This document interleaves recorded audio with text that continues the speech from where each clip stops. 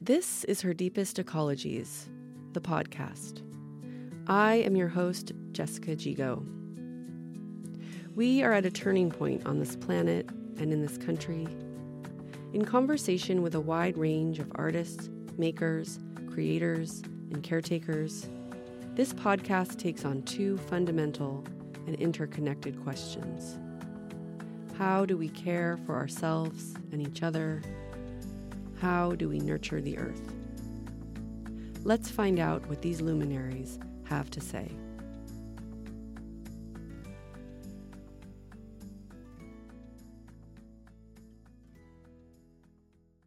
Lewellyn Melnyk is an author, writer, and mental health advocate in Manitoba, Canada.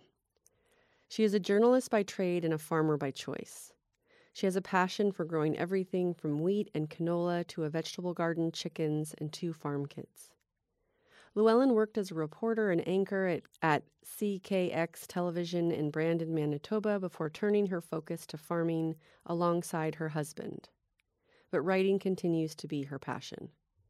Her new book, Rooted, is a prescriptive memoir that tells the story of her own struggles with anxiety and depression and offers tips on how to stay small town strong when things get tough. Mental health is one of the biggest threats to rural communities, and Lewellyn has made it her life's work to start more discussions around this topic, advocating for agriculture, women, and mental health. We had a great conversation, her from her 5,000-acre grain farm, me from my 5-acre sheep farm in Washington. I hope you enjoy it. I decided to write the book right before COVID hit. And so you're right, it did kind of put the brakes on. I was homeschooling children. So that came first and I kind of put it on the back burner. When I got into writing it, it was really a project I took on because I used to be a journalist and reporting for me was always something I loved. Um, in my quest to improve my own mental health, it really was almost like I was writing a story or investigating something. And so I was always learning more, trying to find out more. And so writing the book was a lot of just telling my experiences, but also a lot of reporting too, because I wanted to give people a feel for what I had gone through in my mental health journey, but I also wanted to offer some tips that were going to help other people.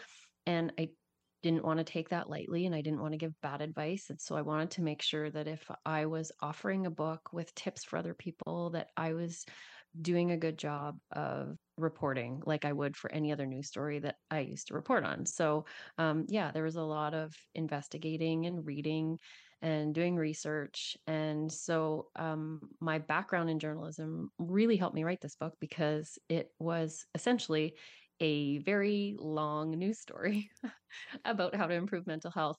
And just worked out that I intertwined my own story into it. So it was a little different in that respect, but definitely the skills that I had learned in the past helped me to write every word of it for sure. That's great. And did you publish individual chapters of it, or was it really kind of a whole book that you wrote in terms of, publishing it? So to publish it, I had a goal to have somebody said 60,000 words for a nonfiction book. And so I set out to write a book.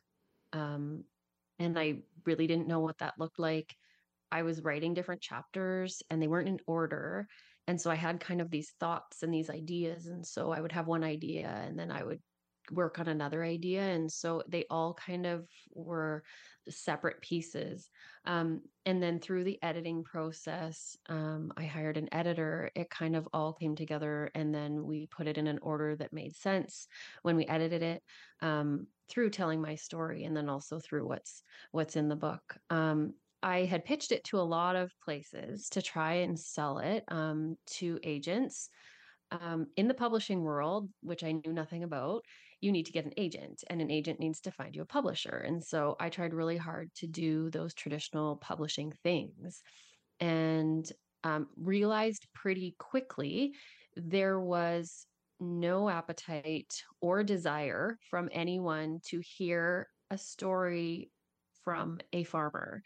And I write about this in my book. So it's not surprising that I encountered this in publishing, that agents would say there's no audience for this, and there is not enough people who are interested in this to read this. And so never did end up getting an agent or a publisher to work with me after trying for quite a few months. I think it was over a year, and decided that I wanted to publish it. I knew that I wanted to help people and that my story needed to be told. And so what I decided to do was self-publish. So I used a hybrid publisher here in Canada, named Friesens, and they walked me through the process.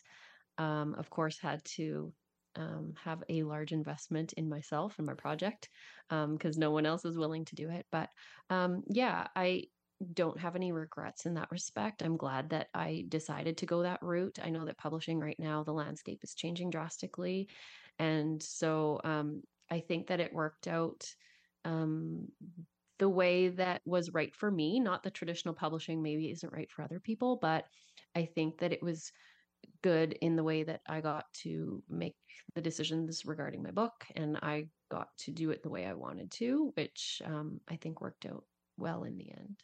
Hmm, that's great. Yeah, I had a similar experience with my memoir. In just mentioning the words agriculture or farming, there's immediately like a glazed over look by a lot of agents and people thinking, oh, this is going to be like this pastoral tale, and you're like, no, actually, my experience as a woman in agriculture is quite different, and my story is about not coming from a farming background and how I learned and the places where I learned about agriculture, from research farms to small farms, mainly in the Pacific Northwest. But I did appreciate learning about your story in this book, although it's not necessarily like a typical memoir in the sense that there's so much other sort of information and research included in here. I kind of consider this maybe more of like a creative nonfiction type book. How do you categorize this book? It's really hard to categorize it because when you're picking a genre, I don't know, there's so many of them. And so one of the new things now is a hybrid memoir, which I guess is what you would probably call this. So you use memoir as a base to, you know, a gateway to whatever it is that you're presenting. And so it is a memoir. In one sense, it is a self-help book in another sense. So I guess I would categorize it as a hybrid memoir. Yeah. But yeah, you could call it a lot of things. Yeah. And how are you sharing the book? Are you sort of reaching out to other rural communities? Have you shared it within your community? How is that process going for you? Yeah, so I have it obviously listed on online platforms like Amazon, and online bookstores. I really wanted to make sure that it was available in small towns. So I did a small town tour and made sure that all the small towns around here had a copy of my book, so that the people who would want to read it would have access to it. And so I will be doing some speaking this winter at a couple of conferences, mostly rural based audiences. So I'll be reaching out to them and talking about my book in that setting as well. Hmm. That's great. That's great. I'm sure that's a lot of getting to the small towns around you sounds like it'll actually be quite a lot of miles you'll be covering or kilometers. I did cover a lot of miles. This is true. I did a reading in my local library, in the town where I grew up. Did a reading there and a reading at a couple other libraries. So that was good. And yeah, enjoyed that. And just to talk about your story a little bit, and then I'd like to kind of get into more of the content of the book too. But so you grew up in a sort of rural farming family. You went away to school, and then made the decision in getting married and having kids to sort of re-enter farming, and that's sort of how you got to where you are now. So I grew up on a grain farm not far from where we farm now. And it was just north of Russell, Manitoba. So like I said, small town, 2,000 people. I didn't really love the farm life. And so I went to school to take journalism. and lived off the farm for quite a number of years and worked as a journalist, as a reporter, and then eventually was a news anchor in Brandon, Manitoba, for CKX News at 6, which was just a local TV station there. It was a CBC affiliate, which didn't survive. Actually, it's no longer there anymore. But yeah, I loved my job. It was wonderful, but ended up leaving it and married my husband, moved back to the farm, which our farm is now about half an hour from where I grew up, so it's really not that far from where I grew up. But yeah, it was definitely a transition back into the farm, and so this farm is definitely like a different feeling to be here than where I grew up because it's ours, right? And so being invested here is it means a little bit more, when it's yours and and it's been a different experience, I guess, learning to love this farm and living here and and having a different perspective. I really struggled as a child growing up on the farm, and it was, the workload and um, it just always seemed like the farm always came first. So it's always a struggle. Like even here it is. I'm not going to sugarcoat it and say that um, it's totally night and day. Well, it's not. I'm more conscious of putting myself first and looking after my mental health. But there's challenges with living on the farm, and that is one of them is the workload and the stress. So um, I write a lot about that and and really my experience with that. In your book, though, there's sort of your own journey, which has various phases, right? You talk about growing up in a rural area, then also just kind of what happens during motherhood, or the things that can happen, and you share some other people's stories as well, and then sort of the broader issues of farming and mental health. And so I'd just like to hear more about your journey of self-awareness. And you mentioned things like music and running that became very important to you as, I don't want to say solutions or therapies, but just as practices that helped you. But how do you feel like what were the things that were really important to you in first sort of in understanding your own mental health and then working towards improving it? Or I don't know if improving is the best word, but, you know, accepting. Yeah. So the self-awareness thing is huge.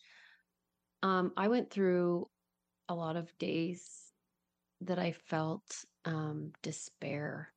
Um, I would describe it that way. Um, and found out mostly it was because of hormone imbalances in my body because I'm a woman and this is something that unfortunately a lot of us women experience. Hormone imbalance really can mess with your mind. It did as a teenager. I dealt with depression because of that. It did after having two kids in 18 months. The postpartum was hard. And so a lot of those times, that's my self awareness came mostly in those circumstances because of the feelings of despair or feeling down. And I was like, why, can't I dig myself out of this hole? Like it just feels like I'm in it and I can't get out. Um, so when I was dealing with that, one of the things that helped me was running. When my kids were small and I was dealing with anxiety, it was running that really made me realize, okay, if I can go for a run, I don't feel that bad.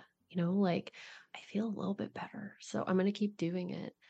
Um, and then there was a time later on when I decided to meet with a nutrition coach and learn to eat better. And then, doing that, I was like, oh, I feel so much better when I'm eating, you know, better stuff. That really helps. So I'm gonna keep doing that. So the self-awareness thing really just comes over time, but is super helpful to realize okay, so if my hormones are messing with me and 3 days out of the month I feel absolutely like garbage, maybe it's a hormone thing and maybe I can get that looked at. Or, maybe I'm not exercising enough. And when I do, I feel better. I'm going to do that. And so the self awareness thing was really, really huge. Um, And I feel like sometimes we discount all of those things, and just think, oh, I just feel like crap. Well, why? Like, there's lots of things that maybe you can attribute it to, and maybe you can't. But all of those things were healthy practices that I really put into practice and try to do every day because I know that they do make me feel better. Um, the other thing was allowing myself to feel with no guilt. That was a huge thing to realize. We can't heal if we don't feel. And so if we're ignoring kind of what our body is screaming at us, um, and oh, we feel like crap, but I'm not really going to do anything about it. Or you get so used to feeling like crap that you just carry on. You have to feel those things and recognize and listen. Just listen to your body because lots of times it's telling you something. And so, I think that is a really important thing. Yeah, I appreciate in your book too, like you mentioned a lot of people or people's work that's been helpful to you, like Gabor Mate and Brene Brown. Also, you point out quite a few like internet or Instagram doctors who also are addressing some of these hormone issues and things that really we don't know that much about, which is I'm in kind of a perimenopause place following a postpartum place. So I've been on a very roller coaster hormonal journey myself. So that chapter in particular was very interesting to me. And so I'm just curious, like what have been some major guideposts to you or what do you feel like have been moments in your life where you've had epiphanies about your own mental health and how has that come together for you? Yeah, I would say getting a naturopath really helped me realize that I can influence my hormones and that there is things I can do and not just be at, surrender. Here we go. Um, so that's been an epiphany. Doing that and looking after my hormones. A naturopath is great just because I love the holistic approach, like you said. If you go back to the eating and if you go back to the sleep and the exercise and the things that can prevent things instead of treating something, if you're preventing it, it's always usually better, right? So, I guess the epiphany I would say that if I've had one would be just that those holistic things that you can do is far better than treating the thing later when it's really bad. So, I've leaned on my naturopath for sure. I also I'm a big fan of Rachel Hollis. I followed her forever. She was one of the people who, um, you know, made me believe that I could write this book. So, um, I do think that she was one of the big people to credit. Um, and yeah, lots of books. I mean, I read a lot about things that I, maybe was interested in, or maybe just could help me feel better. And so Brene Brown is is still fantastic about even just letting us be who we are, right? And not try and be somebody we're not, and connecting with other people because we're more the same than we are different. And so I think she was great too. She always has some great advice. Yeah, The Gifts of Imperfection. I read that when I was pregnant with my first daughter, and I feel like I keep going back to that book just for grounding and kind of finding my way when I can tell I'm getting sort of out of balance. Yeah, that book is like one of my favorites. Honestly, I think I could reread it and reread it.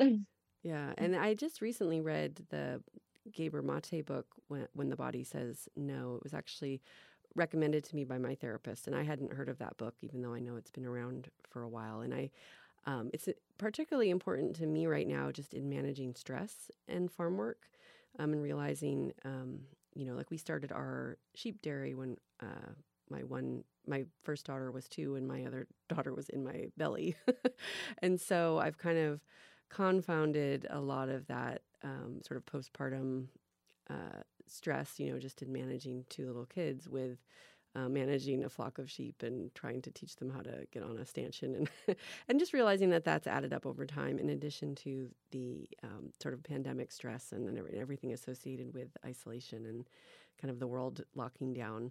And so I'm personally dealing with just some things right now that that I'm trying to that I've avoided. And so it's interesting, that book to me is really helpful in just, how do you know when the body's saying no, and just the influence of stress on hormones, and what's the root cause of some of these things. And I'm just curious, um, for you, how has, farm work, or just the lifestyle of farming, how has that affected kind of your awareness of yourself, both physically and mentally? Yeah, it affects me every day. It's a struggle every day. I'm not gonna sugarcoat it. Um, I was in the garden all morning this morning, hauling out vegetables. Things need to get taken into the house. We're gonna be combining soon.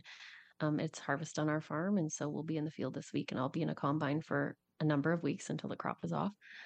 There's a pile of work that needs to be done, and so um, sometimes when we have all of these things on our plate, it is, I want to say, a challenge, but really, it feels like a threat. It feels like a threat a lot of the time. The anxiety of all of those things and all of that work, and it can really kind of hit you, and it's not even just the work, it's the thought of it, right? Like I have to do this and this and this and this and this. And usually I'm fine when I'm in it, but it's the thought of like the impending, it's coming and there's going to be 5 weeks of craziness that can really play on you. So it's a lot of mind work, I find. It's a lot of shifting perspective. um I'm not under a real threat today. I can be in my garden and the sun can shine and I can pick some vegetables. I'm not any real threat. But sometimes I get fooled into thinking there's a lot of stuff to do and there's not enough time. I need to do it. Oh my God. Um, that can happen in anybody's life, right? Like it doesn't matter what you do for a living. But sometimes, like if you're battling the anxiety, it's overwhelming. And so um, I just, there's a lot of things that help me, but trying to do that mind work and doing some meditation or taking some time to do some yoga or just go for a walk or whatever it is to calm my nervous system when I'm getting like that, um, needs to happen. And so fitting it in is difficult, but necessary.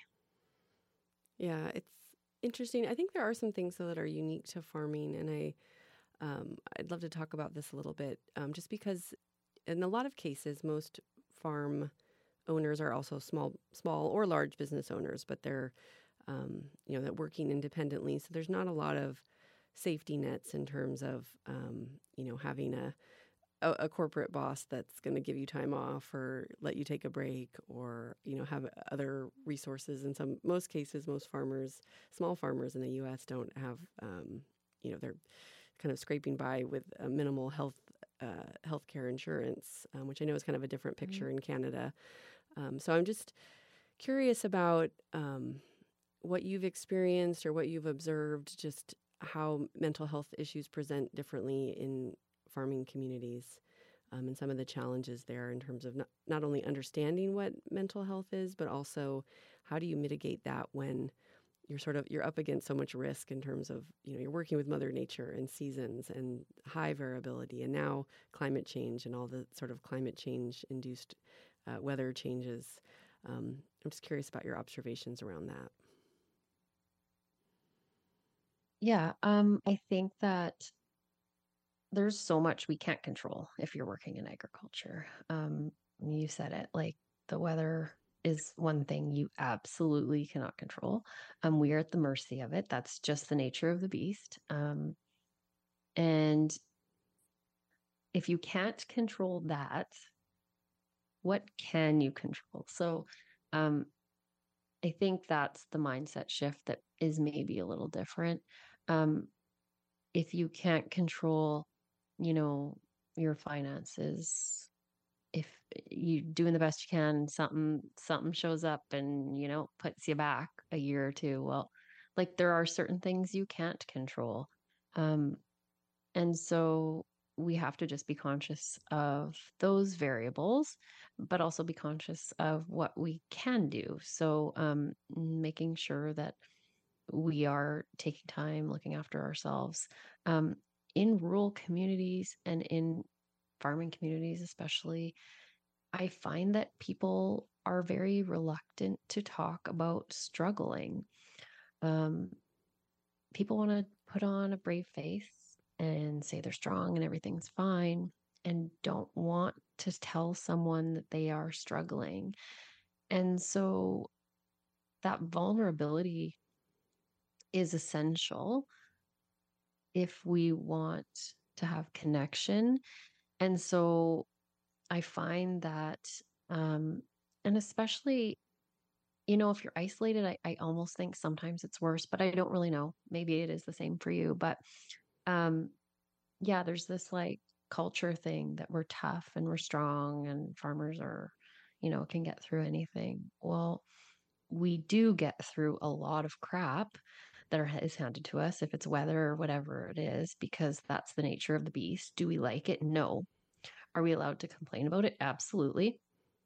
And if we need to talk about it and if we need help, we definitely should be doing it. And there's nothing that will help our mental health if we hide those things.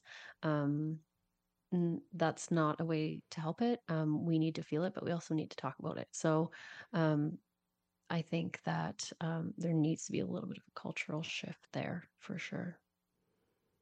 Hmm. Yeah, what do you feel like you would change about people's perspectives of rural communities, or what do you think is needed going forward to help, I guess, sort of curb any future issues around suicide and mental health in farming? I know you've experienced that firsthand with family members. I'm just curious what what you think is needed. So I think we need a lot of, I don't even want to say awareness, but governments to have more understanding, um, and not just governments, but also just people need to understand more about where their food comes from. We have, I know you talked about like your extension office where you are. We used to have extension offices here. They used to call them ag offices. And they used to be in every rural community. And so we used to have these ag offices and they were a resource. So if you needed something, you could call, there would be an ag rep there. You could ask questions about, if you needed help identifying a weed or if you needed help um, getting a business plan or getting programming. Our government has recently shut these places down. We don't have an ag office in our community anymore. um, they've also shut down a lot of the offices where we had ag lending, and so we used to have those offices in rural communities where you could go and get ag loans. A lot of them have shut down and centralized into bigger centers. It starts with things like that. With our government, if we're losing all of these essential, I want to say essential because they are essential resources for farming communities, it really is a hit. It's hitting all of these farming communities. We still need people to produce food, and we still need these farming communities, but we aren't giving them the resources they need. And we're scaling back now and taking programming away, which is so detrimental. And I think that it starts with our government saying agriculture is important, and it is.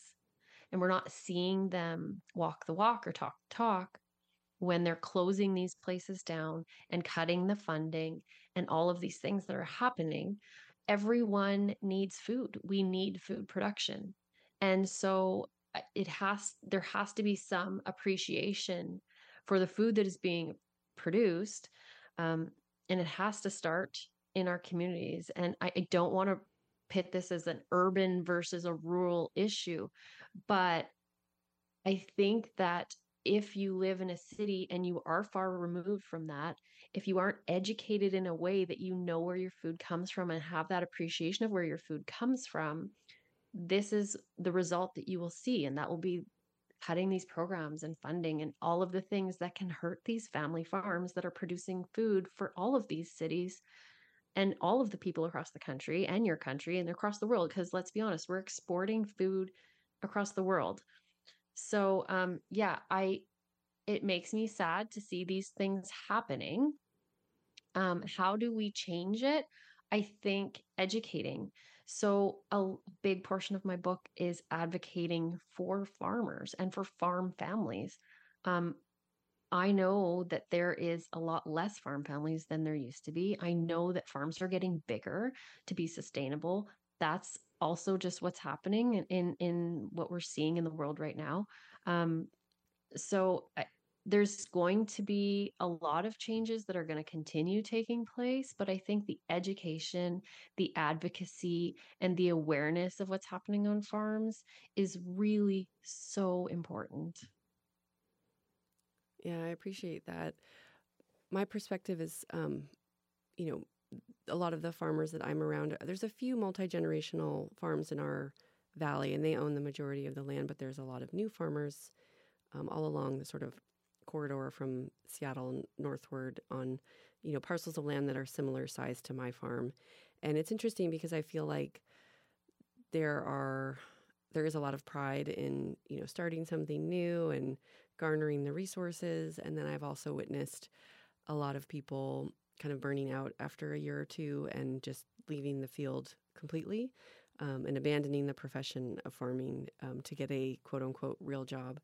And I struggle with that because I think there has to be a more nuanced conversation about how do you help people emotionally work through the challenges that they face, in addition to just the hard financial realities. Yeah, I think a lot of the Know Your Farmer campaigns are great, but sometimes they're romanticized. And I mean, what do you really learn except for you see a smiling face on a farm?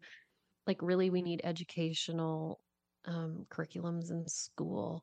Um, we need to start kids young understanding where their food comes from and understanding food production and all the different types. And I think that that's something that would be far more important than, you know, a media campaign with you smiling with a sheep. Yeah. I mean, I love to see that, and I think it's great, but um, yeah, there's far more things we could be doing.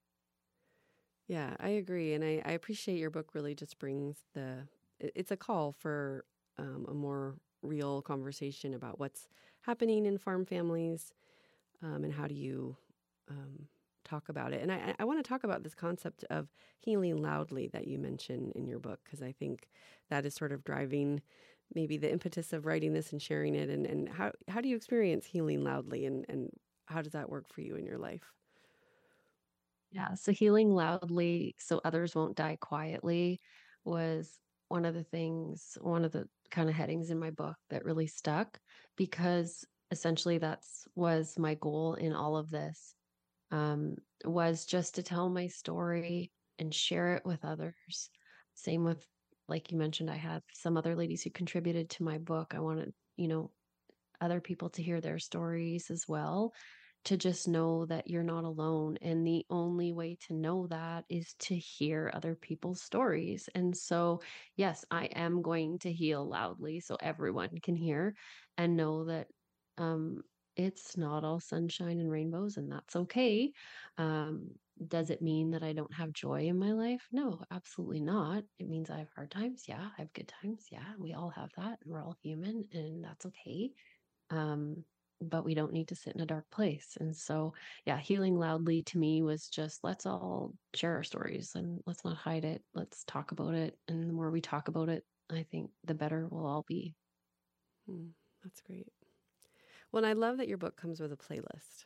And so I would love to. I sing country songs kind of as a hobby, but I'm very curious about your relationship to music and the role that it plays for you in healing loudly, and also just it's kind of there's a musical backbone to your story. Yeah. So music for me was, and it is so much a big part of my life.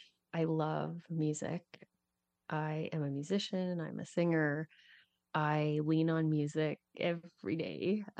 Music to me is just one of those things that brings me joy, brings me peace. It really is one of the things I love.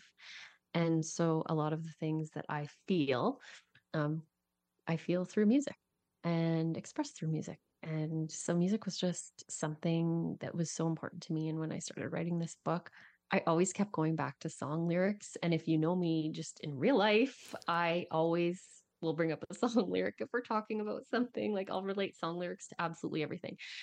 So when I started writing my book and song lyrics kept coming up, I was like, how can I, incorporate songs in this book? How do you incorporate music into a book? It seems really hard. But then I kind of had this light bulb moment where I thought I could just make a playlist and tell somebody to play this song right now. And, a lot of the songs in there had something that meant something to me or took me back to a place, which for a lot of people maybe isn't going to do the same thing. But I thought it would be really fun just to put songs in there and have people play a song in the middle of reading a book, you know, something different, it's definitely different.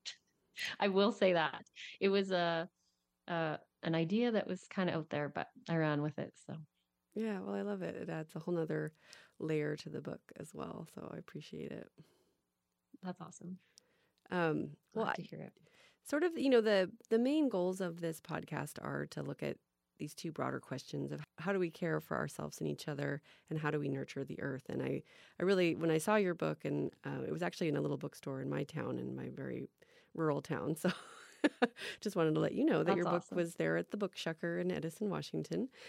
Great. I feel like, just between farming and also just the exploration that you've done of mental health, and speaking directly of the need for connection, and those things that can help us, and what our sort of values are, and how do we act those out in our lives. I feel like your book sort of naturally answers those questions, but I'm just curious, anything you'd want to add as responses to those questions?